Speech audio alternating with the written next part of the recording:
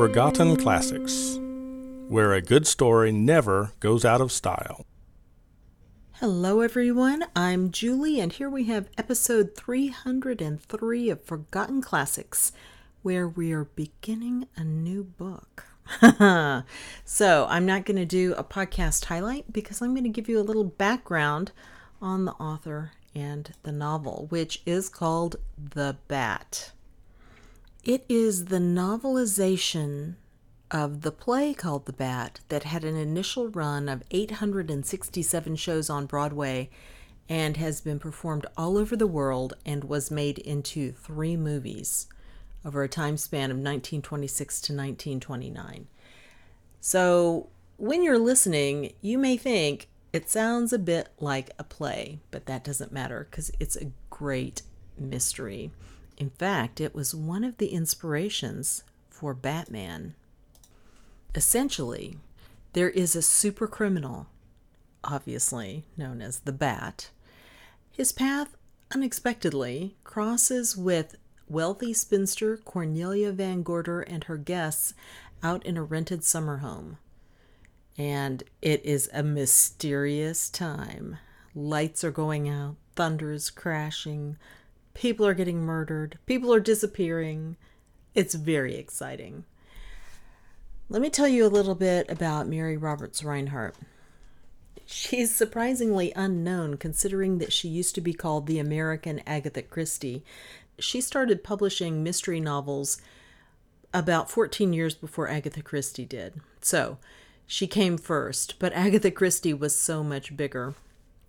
And I have to say, there is, as you know, just something about Agatha Christie's mysteries. But at the same time, I really enjoy Mary Roberts Rinehart's writing. In a previous episode, I recommended people try The Window at the White Cat, and that was surprisingly funny. It also gave a wonderful picture into that time period, and The Bat does the same thing, essentially, because she's writing current mysteries for the people who are her audience. She was considered the source of the phrase, "the butler did it," from her novel, The Door. Now, that novel doesn't use the exact phrase, but guess what? The butler did it. So I've ruined it. Spoiler, but it's kind of fun to think about that. She also is considered to have invented the Had I But Known school of mystery, and that was from her book, The Circular Staircase. So Had I But Known is foreshadowing that hints at some big disaster when you're hearing first person about somebody going, "I can't believe this happened, if only I'd have known." So we've all heard that. And if it's well done, of course, you're wondering what's going on. You can't wait to hear it. If it's not very well done, then you get, melodramatic. You'll have to decide for yourself how this book does. I do want to mention also that Mary Roberts Rinehart was not just a mystery writer, though she wrote so many mystery books when you go to look it up, that would be certainly a good way to remember her. And in fact, she was very forward-thinking, I guess you would say. She had several that had female protagonists. Well, The Bat does, for one thing, although you see from different points of view. She also had a series that starred, if that's what you want to call it, Letitia Tish Carberry. They were a bunch of short stories. And Tish was an older lady, so that kind of made it fun too. Insisting that I can too drive this car, and then going into the river, sort of thing. Then there was Hilda Adams. Now, I haven't read any of these, but there are 5 of these stories. So, unless you think that's all she wrote travel logs. She wrote about being an American war journalist, because guess what? She was a war correspondent for the Saturday Evening Post at the Belgian front during World War I. I mean, this lady did everything. She helped her sons found the publishing house Farrar and Rinehart, which you may not care about, but I found interesting. She also had adventures in her own life. She had a vacation home in Bar Harbor, Maine, and in 1947, a Filipino chef who had worked for her for 25 years shot at her with a gun, then tried to slash her up with knives until the other servants rescued her, and he committed suicide the next day. I mean, obviously the guy was deranged, but she was living a crazy life. She was also a front runner in that she had breast cancer and had a radical mastectomy, and she went public with her story, and this was in the 1947 issue of Ladies' Home Journal when nobody talked about this stuff. She was encouraging women to have regular breast examinations. So this lady was all over the place. But mainly, I love her for her mysteries. Now, she wrote The Bat as a play with Avery Hopwood. He, who sadly I had never heard of, and maybe you have if you're a theater aficionado, was called the most successful playwright of the Jazz Age. He had 4 plays running simultaneously on Broadway in 1920. So when he came in to work on Mary Robert Reinhardt's play, The Bat, this was huge. He basically worked on the last act of the play with her, I guess, getting it all in line. Now, what's interesting is, first there was The Circular Staircase. Then there was The Bat, the play. And then that was so popular that The Bat was novelized. That's what we're going to hear. That's a lot more background than I usually give you just for a mystery, but I found Mary Roberts Reinhardt so fascinating. And as I said, I'm a huge fan of her books. Now, one thing I almost forgot to mention, because I'm so used to it when we're reading books from the 1920s, these books were written by contemporaries for contemporaries. You're going to hear some terms that aren't necessarily flattering or even fair in the way we would think of it these days, especially when it comes down to Billy the butler, who is Japanese. I'll try and remember to mention that in subsequent episodes if it's coming up, but much as we did when we listened to Uncle Tom's Cabin, we have to just remember these are the times everyone was in. This is how they thought and acted. And it's not fair to them to condemn them when we haven't stood in their shoes. There are things that people in about 100 years are going to look back at us and just sniff and raise their eyebrows about. We can't even imagine because we're the fairest, most wonderful people ever, right? That's what they thought in the 1920s too. So anyway, just keep that in mind as you're listening. All that said, let's find out more about The Bat and Miss Cornelia Van Gorder. Are you ready? Yeah, I thought so. Let's dive in.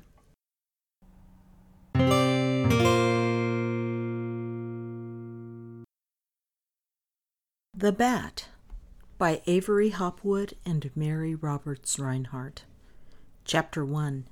The Shadow of the Bat. "You gotta get 'em, boys. Get 'em or bust," said a tired police chief, pounding a heavy fist on a table. The detectives he bellowed the words at looked at the floor. They had done their best and failed. Failure meant resignation for the chief. Return to the hated work of pounding the pavements for them. They knew it, and knowing it could summon no gesture of bravado to answer their chiefs. Gunmen, thugs, hijackers, loft robbers, murderers, they could get them all in time, but they could not get the man he wanted. "Get him! To hell with expenses! I'll give you carte blanche, but get him!" said a haggard millionaire in the sedate inner offices of the best private detective firm in the country. The man on the other side of the desk, manhunter extraordinary, old servant of government and state, sleuth-hound without a peer, threw up his hands in a gesture of odd hopelessness. "It isn't the money, Mr. De Courcy. I'd give every cent I've made to get the man you want, but I can't promise you results for the first time in my life." The conversation was ended. "Get him, huh? I'll get him. Watch my smoke." It was young Ambition speaking in a certain set of rooms in Washington. 3 days later, young Ambition lay in a New York gutter with a bullet in his heart and a look of such horror and surprise on his dead face that even the ambulance doctor who found him felt shaken. "We've lost the most promising man I've had in 10 years, said his chief when the news came in. He swore helplessly. Damn the luck. Get him! Get him! Get him! Get him! From 1,000 sources now the clamor arose, press, police, and public alike crying out for the capture of the master criminal of the century, lost voices hounding a specter down the alleyways of the wind. And still the meshes broke, and the quarry slipped away before the hounds were well on the scent, leaving behind a trail of shattered safes and rifled jewel cases, while ever the clamor rose higher to "Get him! Get him! Get whom, in God's name? Get what? Beast, man, or devil? A specter, a flying shadow? The shadow of a bat. From thieves' hangout to thieves' hangout, the word passed along, stirring the underworld like the passage of an electric spark. There's a bigger guy than Pete Flynn shooting the works, a guy that could have Jim Gunderson for breakfast and not notice he'd et. The underworld heard and waited to be shown. After a little while, the underworld began to whisper to itself in tones of awed respect. There were bright stars and flashing comets in the sky of the world of crime, but this new planet rose with the portent of an evil moon. The Bat. They called him the Bat. Like a bat, he chose the night hours for his work of rapine. Like a bat, he struck and vanished, pouncingly, noiselessly. Like a bat, he never showed himself to the face of the day. He'd never been in stir. The bulls had never mugged him. He didn't run with a mob. He played a lone hand and fenced his stuff so that even the fence couldn't swear he knew his face.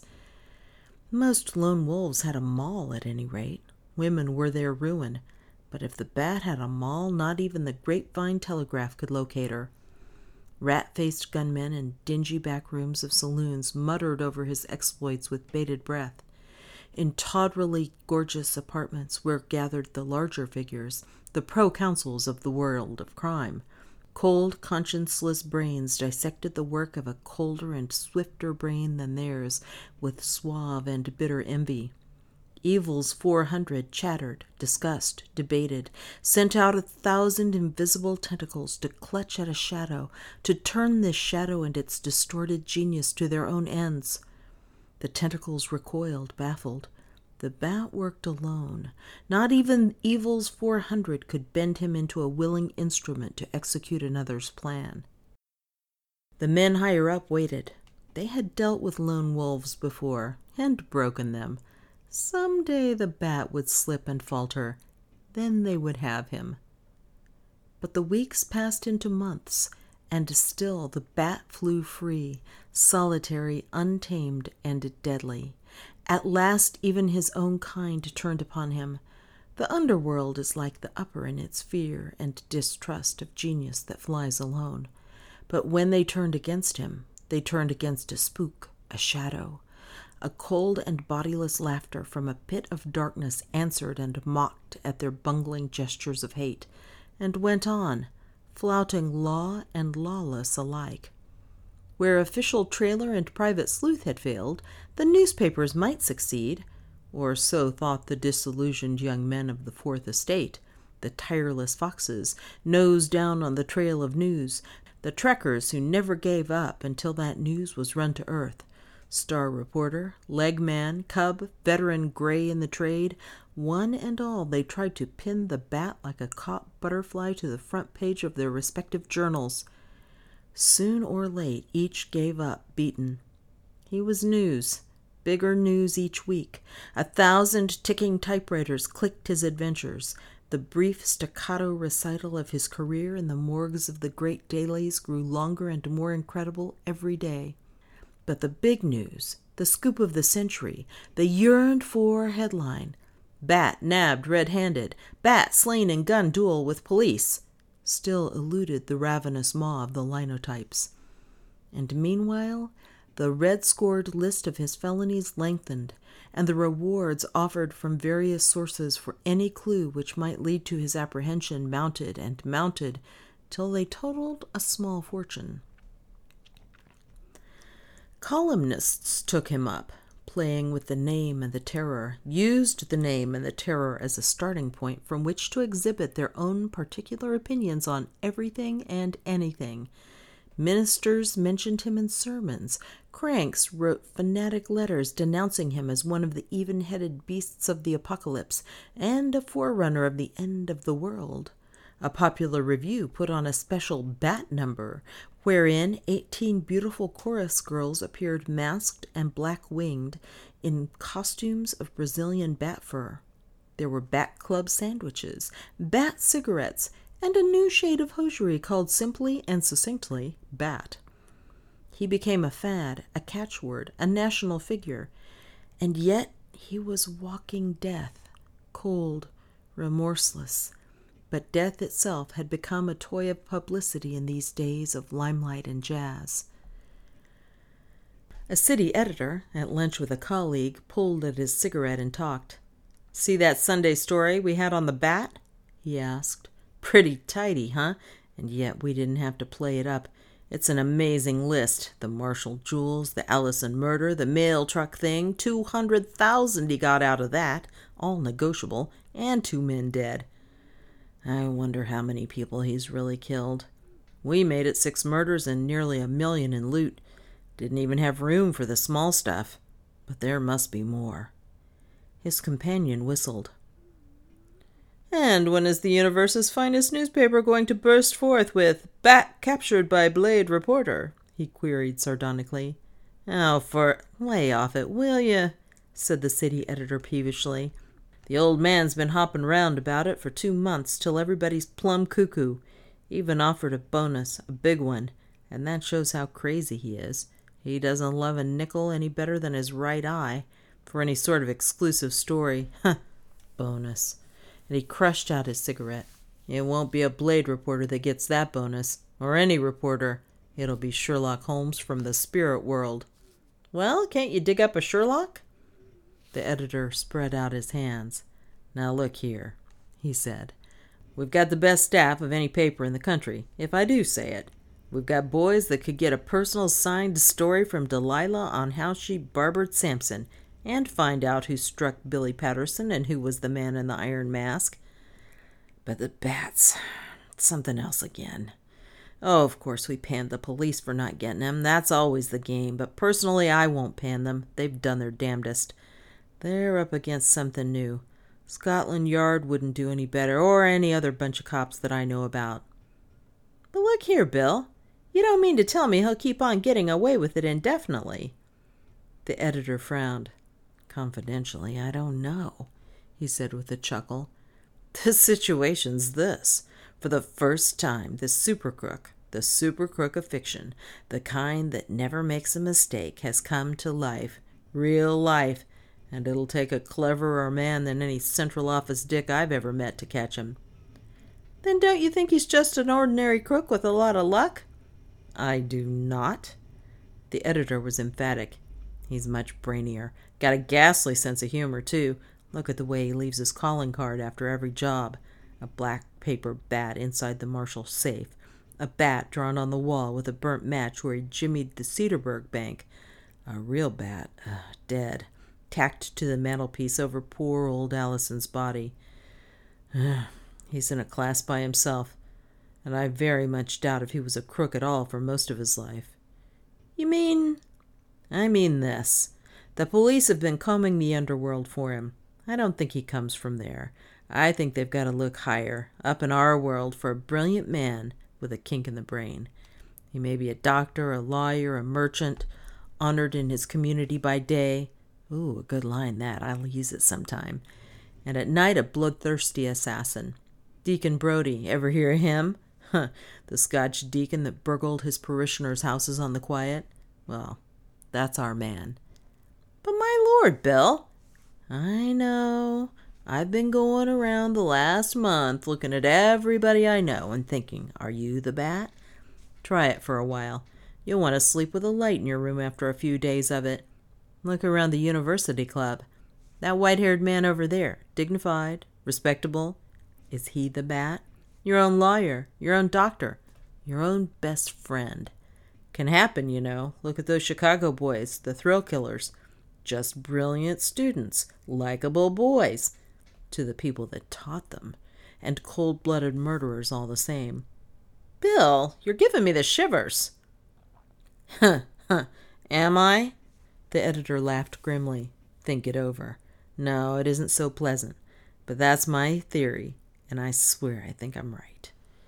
He rose. His companion laughed uncertainly. How about you, Bill? Are you the bat? The editor smiled. See, he said. It's got you already. No, I can prove an alibi. The bat's been laying off the city recently, taking a fling at some of the swell suburbs.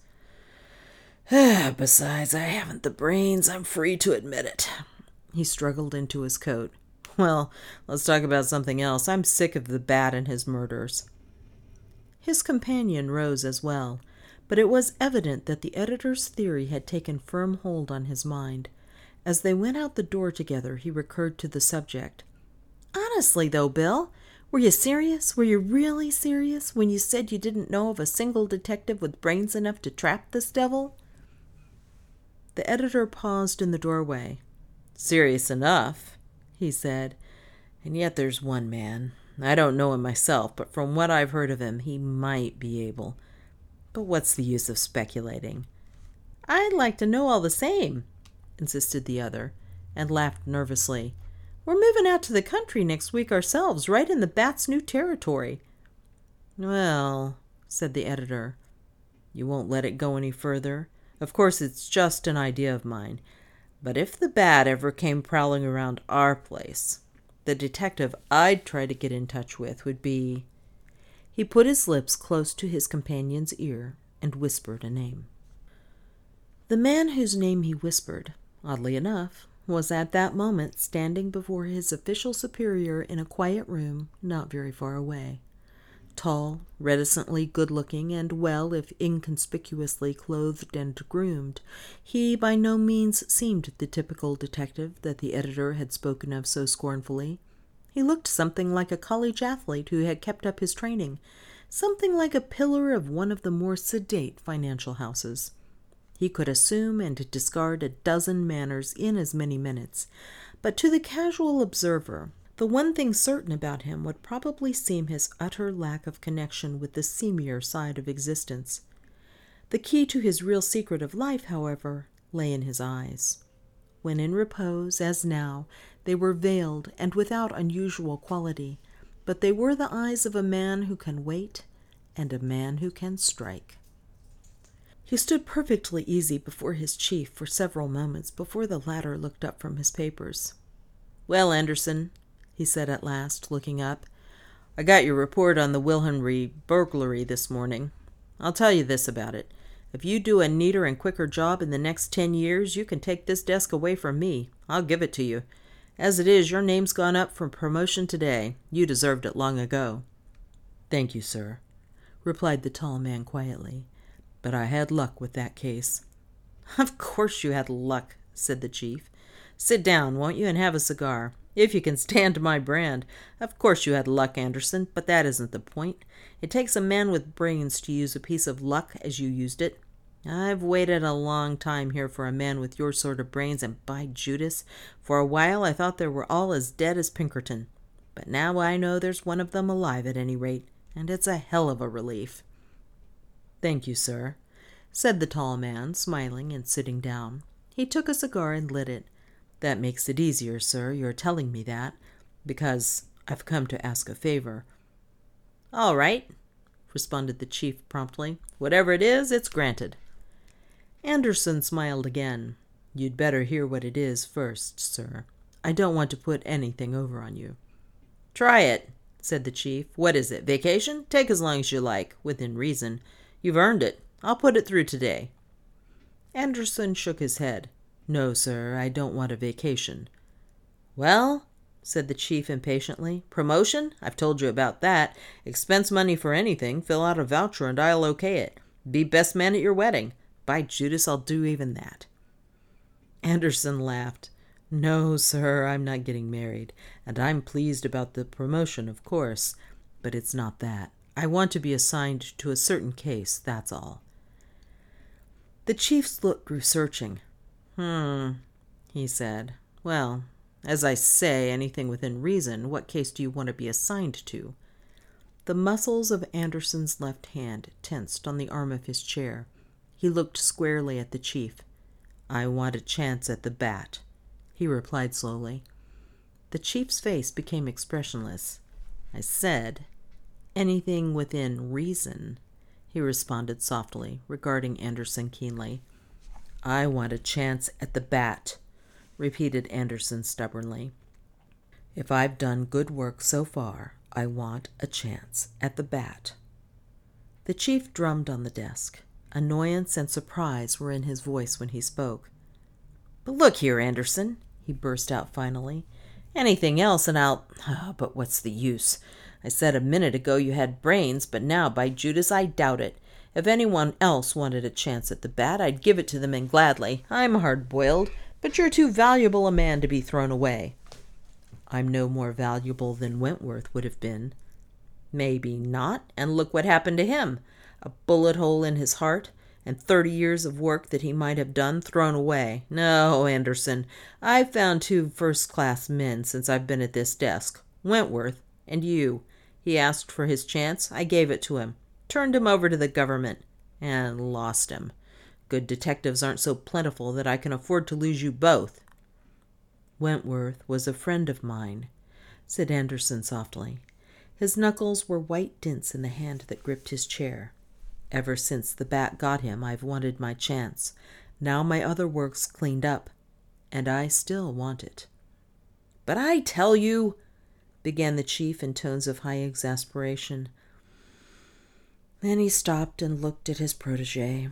There was silence for a time. Oh, well, said the chief finally in a hopeless voice. Go ahead. Commit suicide. I'll give you a Gates ajar and a card. Here lies a damn fool who could have been a great detective if he hadn't been so pig-headed. Go ahead. Anderson rose. Thank you, sir, he said in a deep voice. His eyes had light in them now. I can't thank you enough, sir. Don't try, grumbled the chief. If I weren't as much of a damn fool as you are, I wouldn't let you do it.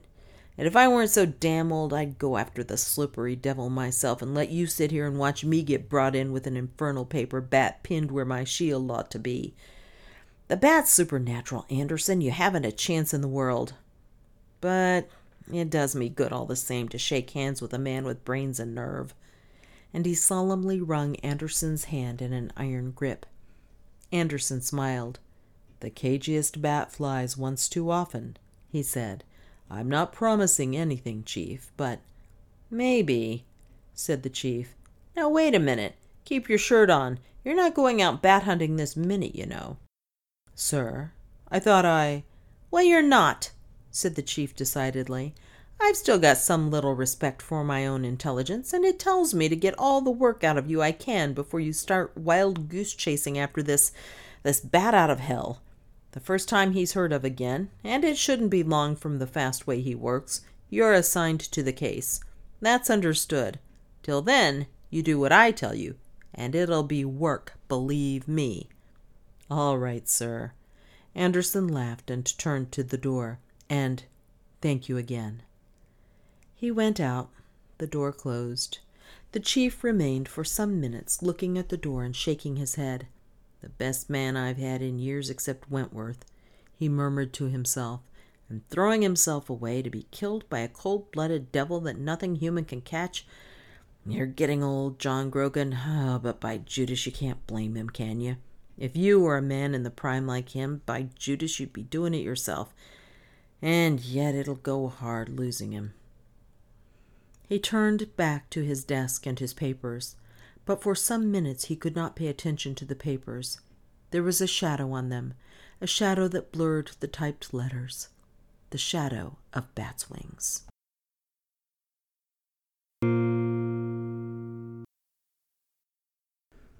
Chapter 2. The Indomitable Miss Van Gorder. Miss Cornelis Van Gorder, indomitable spinster, last bearer of a name which had been great in New York when New York was a red-roofed New Amsterdam, and Peter Stuyvesant, a parvenu, sat propped up in bed in the green room of her newly rented country house, reading the morning newspaper. Thus seen, with an old soft paisley shawl tucked in about her thin shoulders, and without the stately gray transformation that adorned her on less intimate occasions, she looked much less formidable and more innocently placid than those could ever have imagined who had only felt the bite of her tart wit at such functions as the state Van Gorder dinners. Patrician to her fingertips, independent to the roots of her hair, she preserved at 65 a humorous and quenchless curiosity in regard to every side of life, which even the full and crowded years that already lay behind her had not entirely satisfied. She was an age and an attitude, but she was more than that. She had grown old without growing dull or losing touch with youth. Her face had the delicate strength of a fine cameo, and her mild and youthful heart preserved an innocent zest for adventure. Wide travel, social leadership, the world of art and books, a dozen charities, an existence rich with diverse experience, all these she had enjoyed energetically and to the full. But she felt, with ingenious vanity, that there were still sides to her character which even these had not brought to light. As a little girl, she had hesitated between wishing to be a locomotive engineer or a famous bandit. And when she had found out at 7 that the accident of sex would probably debar her from either occupation, she had resolved fiercely that some time before she died she would show the world in general, and the Van Gorder clan in particular, that a woman was quite as capable of dangerous exploits as a man. So far her life, while exciting enough at moments, had never actually been dangerous, and time was slipping away without giving her an opportunity to prove her hardiness of heart. Whenever she thought of this, the fact annoyed her extremely, and she thought of it now. She threw down the morning paper disgustedly. Here she was at 65, rich, safe, settled for the summer in a delightful country place with a good cook, excellent servants, beautiful gardens and grounds, everything as respectable and comfortable as a limousine. And out in the world people were murdering and robbing each other, floating over Niagara Falls in barrels, rescuing children from burning houses, taming tigers, going to Africa to hunt gorillas, doing all sorts of exciting things. She could not float over Niagara Falls in a barrel. Lizzie Allen, her faithful old maid, would never let her. She could not go to Africa to hunt gorillas. Sally Ogden, her sister, would never let her hear the last of it. She could not even, as she certainly would if she were a man, try and track down this terrible creature, the bat. She sniffed disgruntledly. Things came to her much too easily. Take this very house that she was living in. 10 days ago she had decided on the spur of the moment, a decision suddenly crystallized by a weariness of charitable committees and the noise and heat of New York, to take a place in the country for the summer. It was late in the renting season. Even the ordinary difficulties of finding a suitable spot would have added some spice to the quest, but this ideal place had practically fallen into her lap, with no trouble or search at all.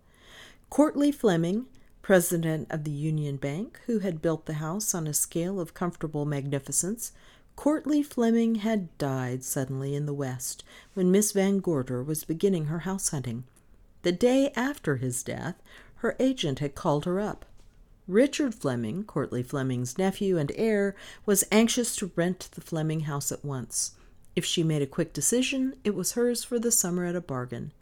Miss Van Gorder had decided at once. She took an innocent pleasure in bargains. The next day the keys were hers, the servants engaged to stay on. Within a week she had moved. All very pleasant and easy, no doubt. Adventure? Pooh! And yet she could not really say that her move to the country had brought her no adventures at all. There had been things. Last night the lights had gone off unexpectedly, and Billy, the Japanese butler and handyman, had said that he had seen a face at one of the kitchen windows, a face that vanished when he went to the window. Servants' nonsense, probably, but the servants seemed unusually nervous for people who were used to the country, and Lizzie, of course, had sworn that she had seen a man trying to get up the stairs. But Lizzie could grow hysterical over a creaking door. Still, it was queer.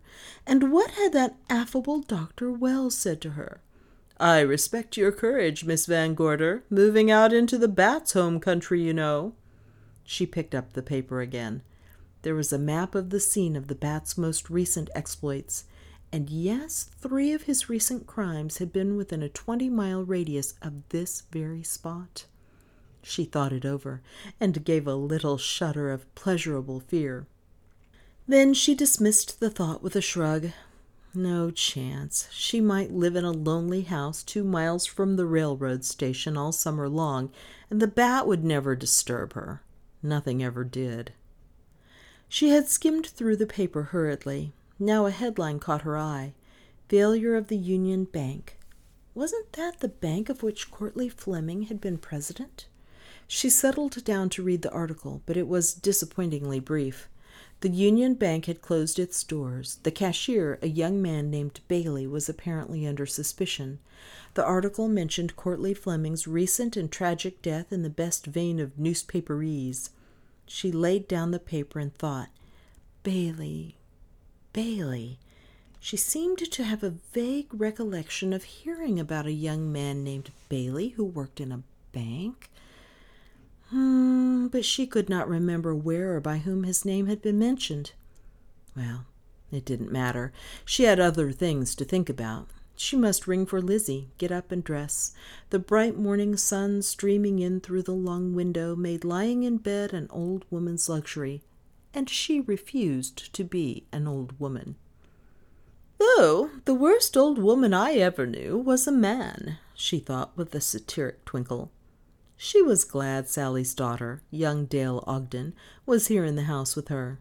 The companionship of Dale's bright youth would keep her from getting old womanish if anything could. She smiled, thinking of Dale. Dale was a nice child, her favorite niece. Sally didn't understand her, of course, but Sally wouldn't. Sally read magazine articles on the younger generation and its wild ways. Sally doesn't remember when she was a younger generation herself, thought Miss Cornelia. But I do, and if we didn't have automobiles, we had buggies, and youth doesn't change its ways just because it has cut its hair. Before Mr. and Mrs. Ogden left for Europe, Sally had talked to her sister Cornelia long and weightily on the problem of Dale. Problem of Dale, indeed, thought Miss Cornelia scornfully. Dale's the nicest child I've seen in some time. She'd be 10 times happier if Sally wasn't always trying to marry her off to some young snip with more of what fools call eligibility than brains. But there, Cornelia Van Gorder, Sally's given you your innings by rampaging off to Europe and leaving Dale with you all summer. And you've a lot less sense than I flatter myself you have if you can't give your favorite niece a happy vacation from all her immediate family, and maybe find her someone who'll make her happy for good and all in the bargain. Miss Cornelia was an incorrigible matchmaker. Nevertheless, she was more concerned with the problem of Dale than she would have admitted. Dale, at her age, with her charm and beauty, why, she ought to behave as if she were walking on air, thought her aunt worriedly. And instead, she acts more as if she were walking on pins and needles. She seems to like being here. I know she likes me. I'm pretty sure she's just as pleased to get a little holiday from Sally and Harry. She amuses herself. She falls in with any plan I want to make, and yet Dale was not happy. Miss Cornelia felt sure of it. It isn't natural for a girl to seem so lackluster and quiet at her age, and she's nervous, too, as if something were preying on her mind, particularly these last few days. If she were in love with somebody Sally didn't approve of particularly, Well, that would account for it, of course, but Sally didn't say anything that would make me think that, or Dale either, though I don't suppose Dale would yet, even to me. I haven't seen so much of her in these last 2 years. Then Miss Cornelia's mind seized upon a sentence in a hurried flow of her sister's last instructions, a sentence that had passed almost unnoticed at the time. Something about Dale and an unfortunate attachment, but of course, Cornelia dear, she's so young, and I'm sure it will come to nothing now that her father and I have made our attitude plain. Pshaw, I bet that's it, thought Miss Cornelia shrewdly. Dale's fallen in love, or thinks she has, with some decent young man without a penny or an eligibility to his name, and now she's unhappy because her parents don't approve, or because she's trying to give him up and finds she can't. Well, and Miss Cornelia's tight little gray curls trembled with the vehemence of her decision, if the young thing ever comes to me for advice, I'll give her a piece of my mind that will surprise her and scandalize Sally Van Gorder Ogden out of her 7 senses. Sally thinks nobody's worth looking at if they didn't come over to America when our family did.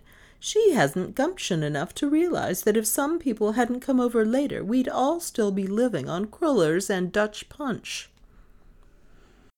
She was just stretching out her hand to ring for Lizzie when a knock came at the door. She gathered her paisley shawl more tightly about her shoulders.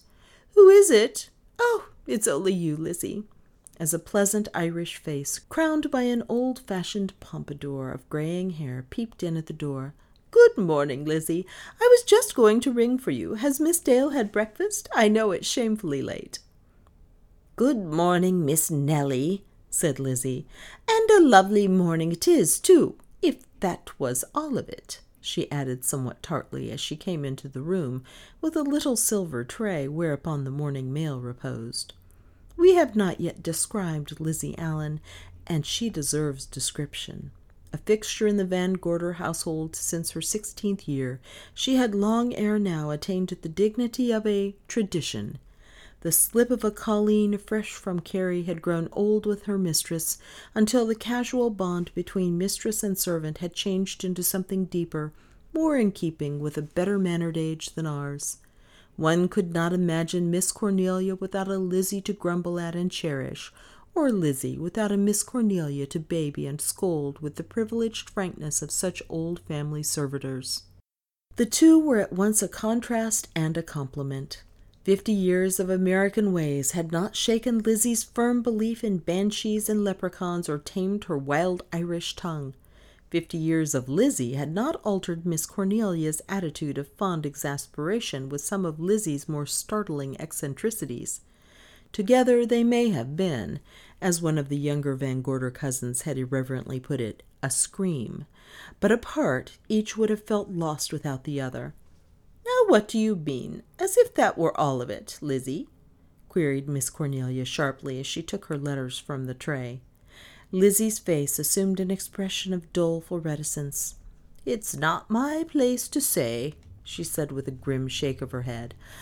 "But I saw my grandmother last night, God rest her, plain as life she was, the way she looked when they waked her, and if it was my doing, we'd be leaving this house this hour."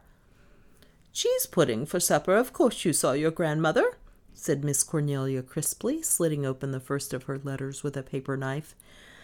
"Nonsense, Lizzie, I'm not going to be scared away from an ideal country place because you happen to have a bad dream." "Was it a bad dream I saw on the stairs last night when the lights went out and I was looking for the candles?" said Lizzie heatedly. "Was it a bad dream that ran away from me and out the back door as fast as Paddy's pig? No, Miss Nellie, it was a man.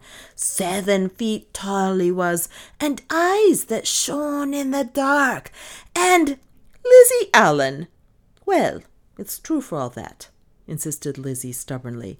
"And why did the lights go out? Tell me that, Miss Nellie. They never go out in the city." "Well, this isn't the city," said Miss Cornelia decisively. "It's the country, and very nice it is, and we're staying here all summer. I suppose I may be thankful," she went on ironically, "that it was only your grandmother you saw last night. It might have been the bat, and then where would you be this morning?" "I'd be stiff and stark with candles at me head and feet," said Lizzie gloomily. "Oh, Miss Nelly, don't talk of that terrible creature, the bat." She came nearer to her mistress. "There's bats in this house, too, real bats," she whispered impressively. "I saw one yesterday in the trunk room. The creature! It flew in the window and nearly had the switch off me before I could get it away." Miss Cornelia chuckled. "Of course there are bats," she said. "There are always bats in the country. They're perfectly harmless, except to switches." "And the bat ye were talking of just then, he's harmless too, I suppose," said Lizzie with mournful satire. "Oh, Miss Nelly, do let's go back to the city before he flies away with us all." "Nonsense, Lizzie," said Miss Cordelia again, but this time less firmly. Her face grew serious. "If I thought for an instant that there was any real possibility of our being in danger here," she said slowly. "But oh, look at the map, Lizzie. The bat has been flying in this district, that's true enough, but he hasn't come within 10 miles of us yet." "What's 10 miles to the bat?" the obdurate Lizzie sighed.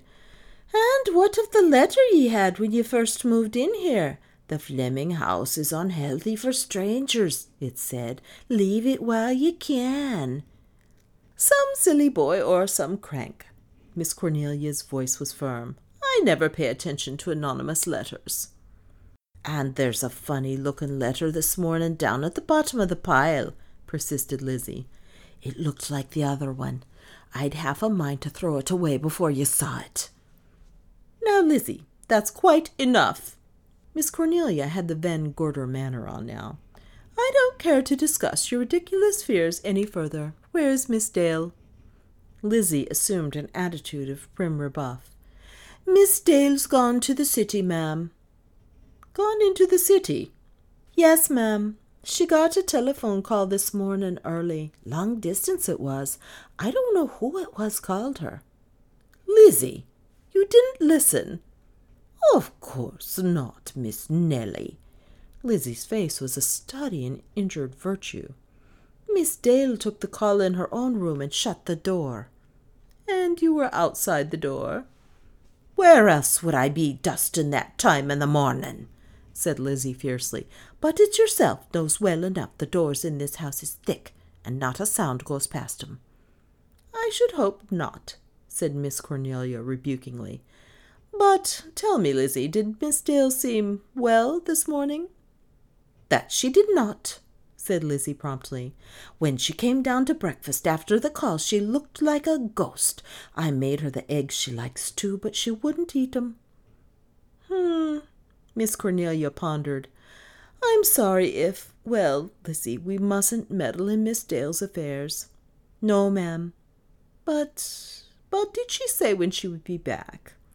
"Yes, Miss Nelly, on the 2 o'clock train. Oh, and I was almost forgetting. She told me to tell you particular. She said while she was in the city, she'd be after engaging the gardener you spoke of." "The gardener? Oh, yes. I spoke to her about that the other night. The place is beginning to look run down. So many flowers to attend to. Well, that's very kind of Miss Dale." "Yes, Miss Nelly." Lizzie hesitated, obviously with some weighty news on her mind which she wished to impart. Finally she took the plunge. "I might have told Miss Dale she could have been looking for a cook as well and a housemaid," she muttered at last, "but they hadn't spoken to me then." Miss Cornelia sat bolt upright in bed. "A cook and a housemaid? But we have a cook and a housemaid, Lizzie. You don't mean to tell me—" Lizzie nodded her head. "Yes'm. They're leaving, both of 'em, today." "But good heavens! Lizzie, why on earth didn't you tell me before?" Lizzie spoke soothingly, all the blarney of Carrie in her voice. "Now, Miss Nelly, as if I'd wake you first thing in the morning with bad news like that. And thinks I, well, maybe 'tis all for the best after all. For when Miss Nelly hears they're leaving, and her so particular, maybe she'll go back to the city for just a little and leave this house to its haunts and its bats and—" go back to the city. I shall do nothing of the sort. I rented this house to live in, and live in it I will, with servants or without them. You should have told me at once, Lizzie. I'm really very much annoyed with you because you didn't. I shall get up immediately. I want to give those two a piece of my mind. Is Billy leaving too? Not that I know of, the heathen Japanese, said Lizzie sorrowfully. And yet he'd be better riddance than the cook or housemaid. Now, Lizzie, how many times have I told you that you must conquer your prejudices? Billy is an excellent butler. He'd been with Mr. Fleming 10 years and has the very highest recommendations. I am very glad that he is staying, if he is. With you to help him, we shall do very well until I can get other servants. Miss Cornelia had risen now, and Lizzie was helping her with the intricacies of her toilet. But it's too annoying, she went on in the pauses of Lizzie's deft ministrations. What did they say to you, Lizzie? Did they give any reason? It isn't as if they were new to the country like you. They'd been with Mr. Fleming for some time, though not as long as Billy. Oh, yes, Miss Nellie, they had reasons you could choke a goat with, said Lizzie viciously as she arranged Miss Cornelia's transformation. Cook was the first of them. She was up late. I think they'd been talking it over together. She comes into the kitchen with her hat on and her bag in her hand. Good morning, says I. Pleasant enough. You've got your hat on, says I. I'm leaving, says she. Leaving, are you, says I. Leaving, says she. My sister has twins, says she. I just got word. I must go to her right away. What, says I, all struck in a heap. Twins, says she. You've heard of such things as twins. That I have, says I, and I know a lie on a face when I see it too. Lizzie! Well, it made me sick at heart, Miss Nellie. Her with her hat and her bag and her talk about twins and no consideration for you. Well, I'll go on. You're a clever woman, aren't you? Says she. The impudence. I can see through a millstone as far as most, says I. I wouldn't put up with her sauce. Well, says she, you can see that Annie the housemaid's leaving too. Has her sister got twins as well, says I, and looked at her.